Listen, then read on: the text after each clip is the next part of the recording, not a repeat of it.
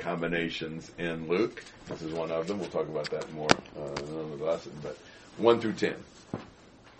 When he had completed all his discourse in the hearing of the people, he went to Capernaum. And a centurion slave, who was highly regarded by him, was sick and about to die. When he heard about Jesus, he sent some Jewish elders, asking him to come and save the life of his slave. When they came to Jesus, they earnestly implored him, saying, "He is worthy for you to grant this to him, for he loves our nation, and it was he who built us our synagogue." Now Jesus started on his way with them, and when he was not far from the house, the centurion sent friends, saying to him, "Lord, do not trouble yourself further, for I am not worthy for you to come under my roof.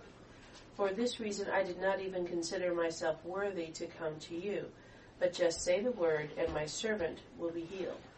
For I also am a man placed under authority, with soldiers under me. And I say to this one, 'Go,' and he goes, and to another, 'Come,' and he comes, and to my slave, 'Do this,' and he does it."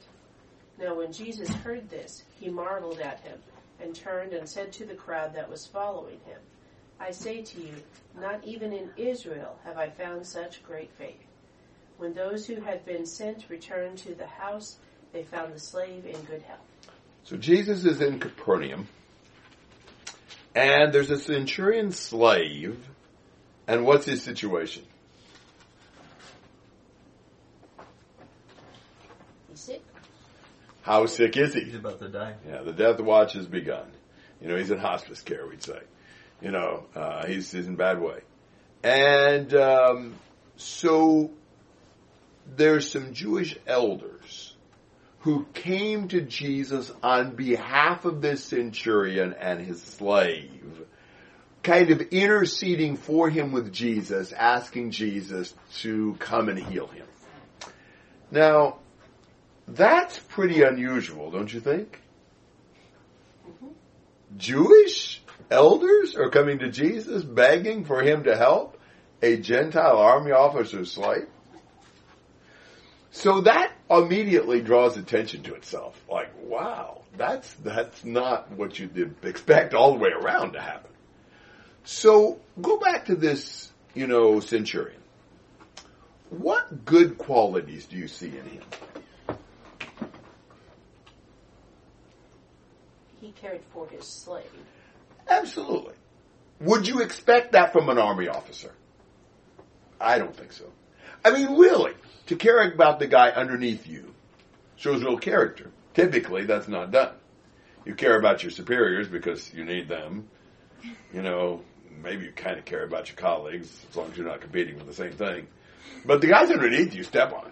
So he's really unusual in that he really does care about this centurion, this slave of his. He's sick and about to die. What else do you see good about this centurion? Generous. Yeah, he'd been generous by doing what? Building the synagogue. Yeah, evidently at its own expense. And, I think that's why these Jews, not only present his request, but basically lobby Jesus on his behalf. They're really trying to sell the case to Jesus. Look, this guy has been really good to our nation. He built this synagogue for us and all this. It's just unusual to imagine Jewish elders trying to get a favor for a centurion. So that's interesting. What else do you see good in this centurion? He's humble. Yeah. Why do you say he was humble? Well, he says in this message, the second message, "I'm not worthy for you to come. I don't consider myself somebody that you should regard." Yes. I am asking, but I'm not. I'm just not really worthy for you to come to my house. He feels, like he's not worthy to have Jesus at home. And I think that's interesting in view of what the Jewish elders said about him. They said that he is worthy. That's exactly what they say in verse 4. They say he is worthy. He says he's not. Isn't that a good way to have that? He's humble. He realizes he's not worthy. Everybody else thinks he is. Even his enemies, natural enemies anyway. So that's interesting, his humility. What's the other thing that's so impressive about this centurion? Probably the thing that impressed Jesus the most. It's faith. Yeah. What shows his faith?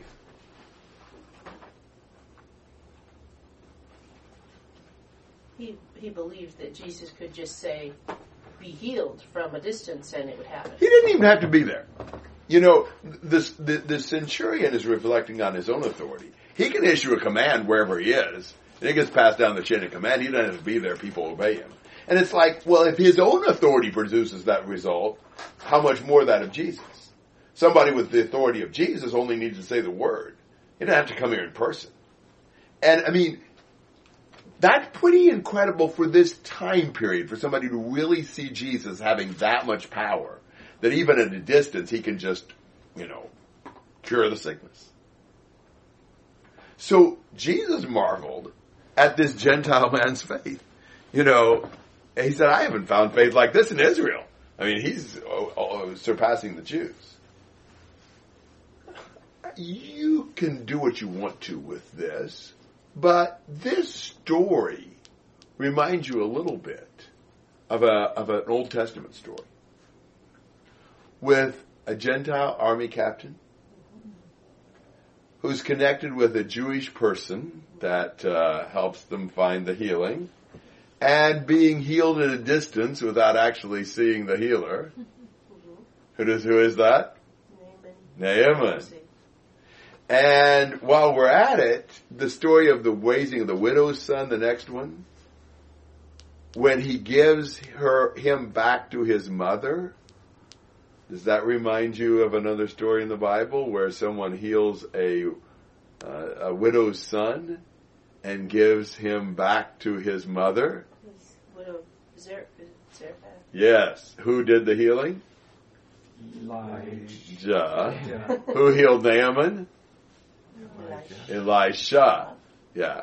Elisha also healed the Shunammite woman who raised her son from the dead. She wasn't a widow. But we think Shunem was very close to Nain here. So that's interesting. Look at the statement in verse 16, where they say a great prophet has arisen among us. That would make you think about Elijah and Elisha.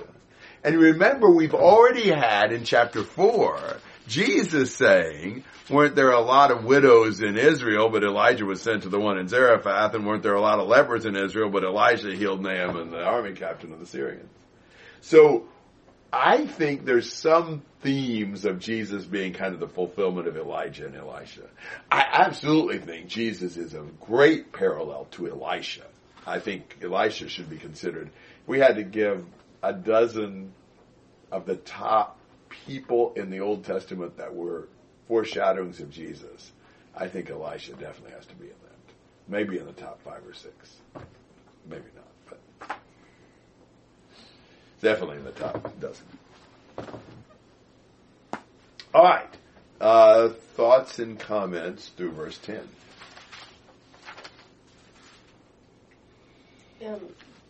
When you were talking about, some of the centurion's characteristics, I was going to also say he's perceptive because he saw the authority. I don't know how to say that more other than he's kind of smart about figuring things out. Yeah, you're right. Yeah, no doubt. That's linked to his faith. I mean, some people would have heard and seen things, but have never really come to trust Jesus in their own situation. But you're right. He is. I mean, who else has come up with this in Israel?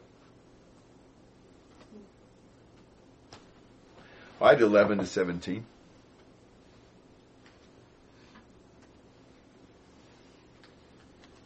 Now it happened the day after that he went to the city called Nain, and many of his disciples went with him, and a large crowd.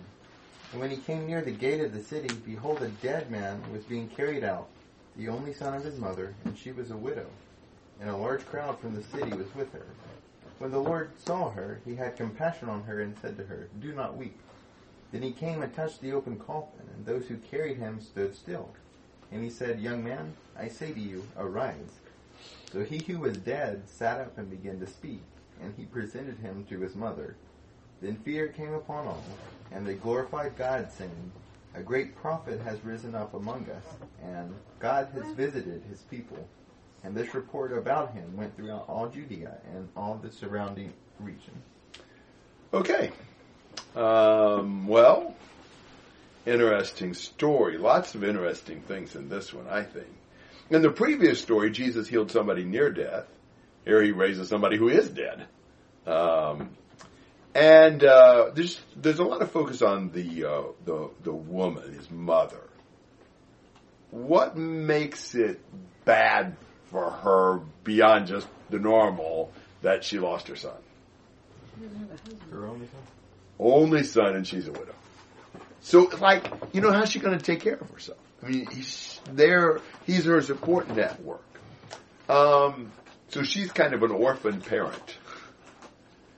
Know anything about only children in Luke?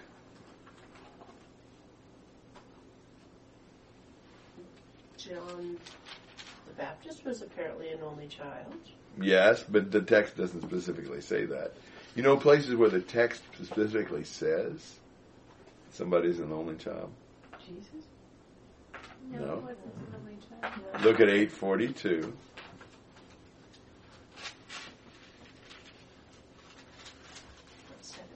Jairus' daughter. And look at 9:38. This demon-possessed boy's son. He was his only boy. So here's 3 chapters in a row where somebody has an only child that is in trouble in one way or the other. From the Old Testament, it looks like mourning for an only son is almost proverbial. In Jeremiah 6:26, you have that idea. O daughter of my people, put on sackcloth and roll in ashes, mourn as for an only son, a lamentation most bitter, etc. Or you've got Amos 8:10. Let's see here. Then I will turn your festivals into mourning and all your songs into lamentation. I will bring sackcloth on everyone's loins and baldness on every head, and I will make it like a time of mourning for an only son. And the end of it will be a bitter day. And then you've got the passage I'm more familiar with in Zechariah chapter 12. And verse 10, he talks about how they would weep bitterly, and they will mourn for him as one mourns for an only son. So the mourning for an only son is kind of like that's kind of like your worst possible mourning. And so she is grieving something very, very painful. How did Jesus feel? Compassion. Yes. Which is a strong word for sympathy. You know, some of us don't like to even get close to somebody who's grieving or is hurt. But Jesus reached out to them. Jesus cared. In fact, it doesn't look to me like, in this particular case, that anybody sought the healing. Jesus kind of took initiative to give it. Most of the time, he heals the people who come to him and request it. There's no indication that I can see that anybody had faith in this account. You know, like the widow or her deceased son or, whatever. I think Jesus does this just on his own initiative here, which is, interesting. I mean, think about what Jesus said to her. What did he say in verse 13? Don't cry. Don't you suppose everybody was saying that? Isn't that what they always say? I'm not sure that's even a good idea to say that. But isn't that what they say? I mean, in a lot of situations, isn't that what people say? Don't cry. Well, sometimes that almost sounds cruel. If you have a widow who lost her only son and you go up to her and say, don't cry. So like, get over it. Exactly. Yeah, it's like, wow. I mean, that's easy to say don't cry when it's not your only son that just died. But the thing about Jesus that's amazing is he says it and then he removes the cause of the tears. With other people it may be well meant, but it's pretty hollow. With Jesus, he's got the power to turn the weeping into joy. There's quite a few passages in the Old Testament that talk about that. Psalm 30, several passages in Isaiah and so forth. God's the God who brings joy out of weeping. So Jesus, when he says don't cry, he can make that happen. And then, it's interesting when Jesus came then to the casket. So here you've got an unstoppable force meeting a seemingly immovable object. You know what happens when Jesus encounters a dead body? Well, Jesus won. He brings him back to life. And then it says, and Jesus gave him back to his mother. Wow, I bet that's one of the best gifts he ever gave, in this life anyway. Isn't it interesting that such an intriguing, powerful story, how many of the Gospels we tell this story? How many besides Luke? Just this one, right? Just Luke. Wow! None of the other Gospels even record this. Makes you wonder what all things Jesus did that not a single one of the Gospels recorded. I mean, that's John's statement, of course, that the world couldn't contain all the books that should be written. And everybody's amazed. You can see that. Wow. A great prophet has arisen among us, and God has visited his people. And the report goes out over all over Judea, which, again, Judea often means, in Luke and Acts, this whole region. Kind of all Palestine. All right, thoughts and comments through 17.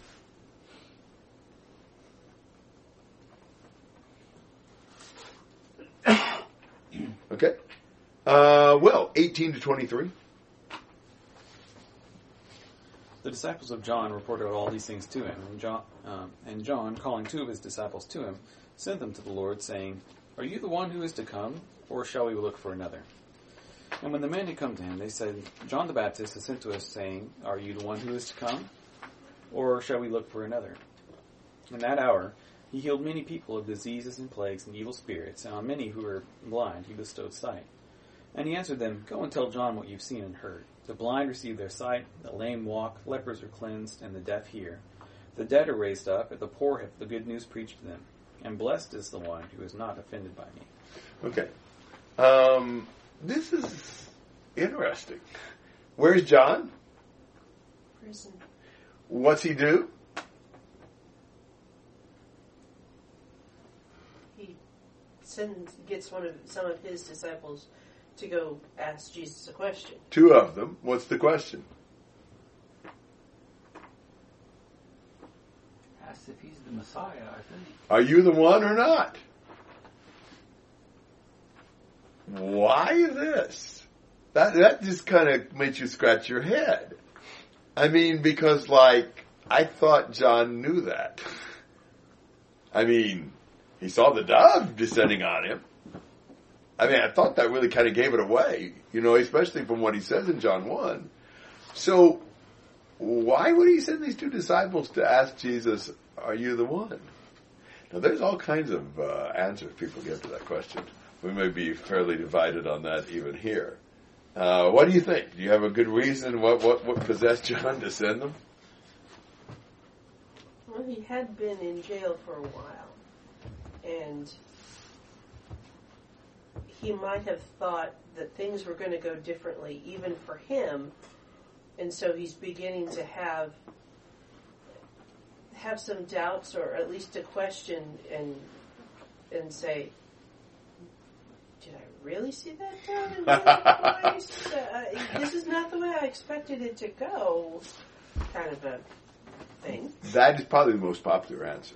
And that may be the case. Survey says. Yeah, on the Family Feud, that's the 75% answer. It's not my answer, but I do think it's a possibility. You could certainly see, if you're expecting Jesus to kind of come and liberate things and you're still in prison, that doesn't seem too good. Anybody got a different answer? His faith is different because he's in prison. This isn't where he expected to be, so he maybe thought maybe he was wrong. Yeah, so it's kind of the same answer. Yeah, that's a possibility. Could John be doubting himself, like he picked the wrong person or something like that? Or? Well, that'd be interesting. But he did see the Spirit come down. Are you thinking there's something totally different? Like maybe John thought the two disciples needed to see Jesus. Now that's a Something like perspective some people have too. That he did this for their sake. I don't agree with that one either, but that is a possibility. You can see that. Mine is more simplistic and it's probably wrong, but I'll be the last to admit it. I think that it may be that John in prison can't see Jesus, he can't hear Jesus, he's hearing some reports about Jesus, and he's not sure he's the same guy. And so he's, by being in prison, he can't go and verify who he is. And so that he's asking to find out, is he the one that he baptized that was the Messiah, or is he somebody else? You don't like that one, but I think it's where, I prefer it, but I'm not ruling out the other two.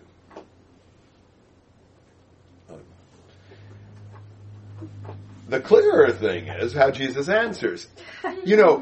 What would you say, if they ask you if you were the Messiah? I hope you'd say no. But, if they ask you, are you, I don't know, are you an employee of whatever firm you're an employee of? You would probably say, yes. Are you a computer programmer? And he would probably say, yes. But that's not what Jesus does. He doesn't say, oh yeah, it's me. What does he say? What does he do? He does and not says. He gives his exactly resume. right. Yeah, he does various things like he heals and, casts out demons, and then he says, go tell John what you saw. Go tell him that you saw the blind receive sight, the lame walk, the lepers cleansed, the deaf hear, the dead raised up before having gospel preached to him. Now, what is the advantage of Jesus doing it that way? Well, I mean, if he had said, yes, I'm the Messiah, and if he had even said, I've healed these people here, and these, those guys used to be lame, and that group used to be blind, all the two disciples can say is, yeah, he said he was the one, as opposed to becoming an eyewitness and being able to vouch for Jesus that, yeah, this blind guy came up, and Jesus did that thing with the mud again, and wow. It's always more convincing to give factual evidence than to just say, yes, it's me. Almost letting John draw his own conclusions. Okay, here's what I'm doing.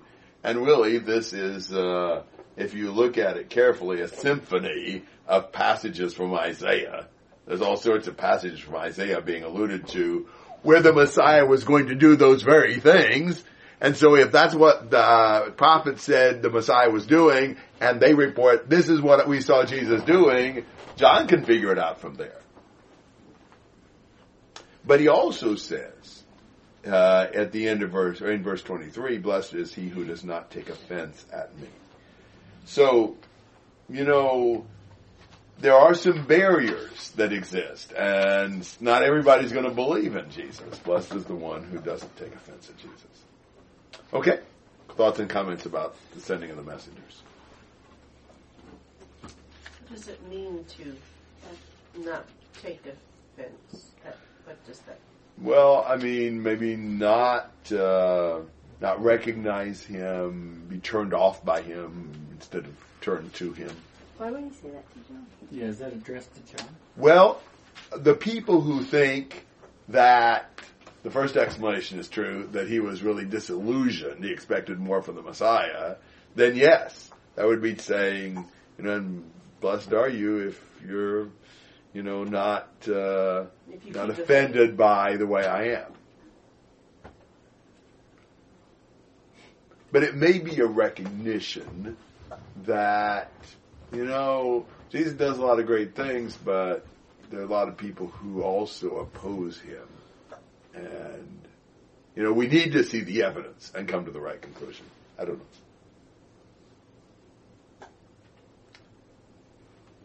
Well, 24 to 28. When the messengers of John had left, began to speak to the multitudes about John. What did you go out into the wilderness to look at? A reed shaken by the wind? What did you go out to see? A man dressed in soft clothing? Behold, those who are splendidly clothed and live in luxury are found in royal palaces. But what did you go out to see? A prophet? Yes, I say to you, and one who is more than a prophet.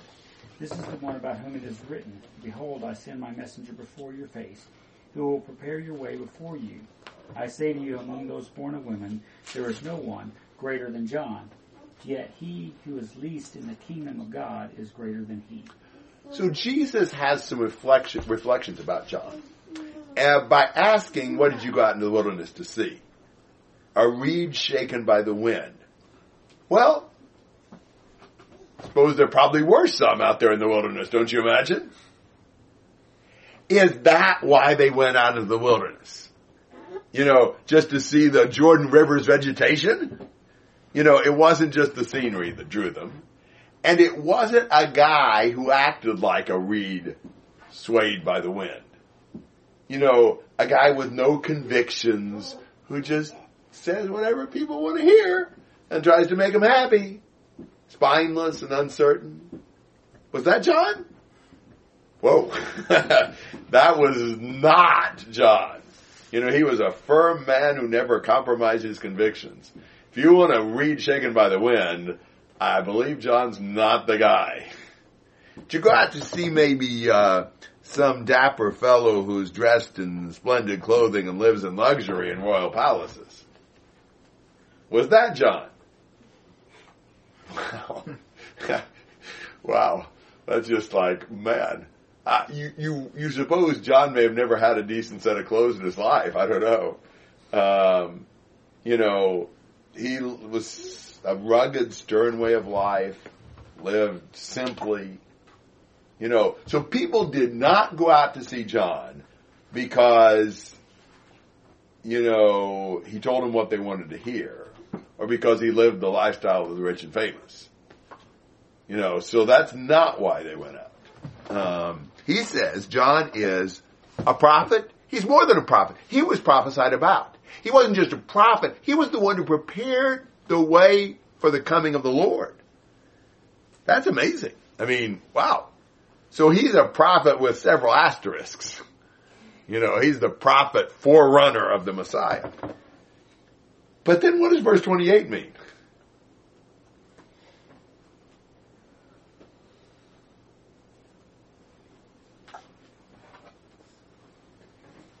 Isn't that kind of weird? He's the best the human race has to offer. Among those born of women, there's no one greater than John. But if you're least in the kingdom of heaven, then you're greater than John. Is that because the kingdom is so great? Exactly.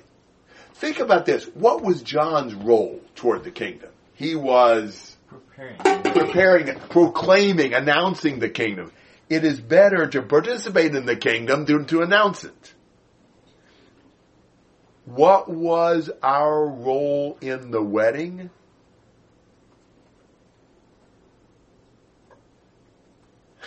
What wedding? In the wedding that we have with the Lord. We are the... And John was... He's like the best man. The best man. It is better to be the bride than the best man. Right? Now, Jesus isn't minimizing John's importance, but he's saying being in the kingdom is the best thing you can have. It puts in the shade even the best man that's ever lived. The bottom 10 in the kingdom are greater than number 1 from the old era, which was John. Wow. Jesus coming and the coming of his kingdom pretty much rewrites history. Wow, this is like the watershed event from here on out. It's wonderful. Dividing line in history. Thoughts and comments through 28. So, being born of the Spirit is better than being born of woman. Yes, it is. Good point. Yes. And I think, makes it clear that he's grouping all of the prophets. Was John a prophet? Oh, yeah. In fact, he was more than a prophet. He was more than any of those old prophets. He was even greater than that. So I think... Yeah. It looked to me like he's saying, up till this time, John was the greatest man ever, and yet the least of the kingdom of heaven is greater than the greatest man before Jesus died. That would have possibly caused some people to stumble over him. Good point. Because of the way they upheld, Moses and the prophets. It seems sort of outrageous. Yeah. Good point. Other thoughts? Well, notice 29 and 30. Possibly still the words of Jesus. I think better perhaps the words of Luke. But when all the people and tax collectors heard this, they acknowledged God's justice, having been baptized with the baptism of John. But the Pharisees and the lawyers rejected God's purpose for themselves, not having been baptized by John. So, the common people, they put their verdict of approval on what God was doing through Jesus. They were baptized by John. But the Pharisees and the lawyers, they reject God's purpose for themselves. Here they are, the guys that are most concerned with properly interpreting the law. And they're the ones who still missed God's will. They resisted. They rejected. There's no irresistible grace here. You can resist. And they did, unfortunately. And really, the litmus test was receiving the baptism of John. Now, that's not the baptism of Jesus yet. But even John's baptism is kind of the dividing line. All right, so comments and questions through verse 30.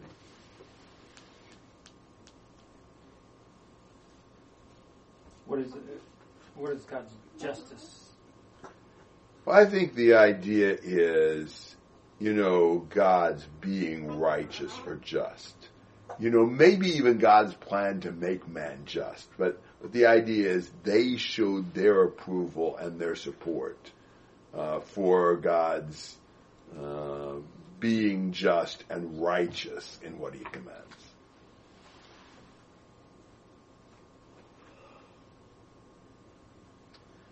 All right. Well, why don't we stop there for tonight then? We can pick up in 31. And didn't exhaust my notes tonight, so that's good.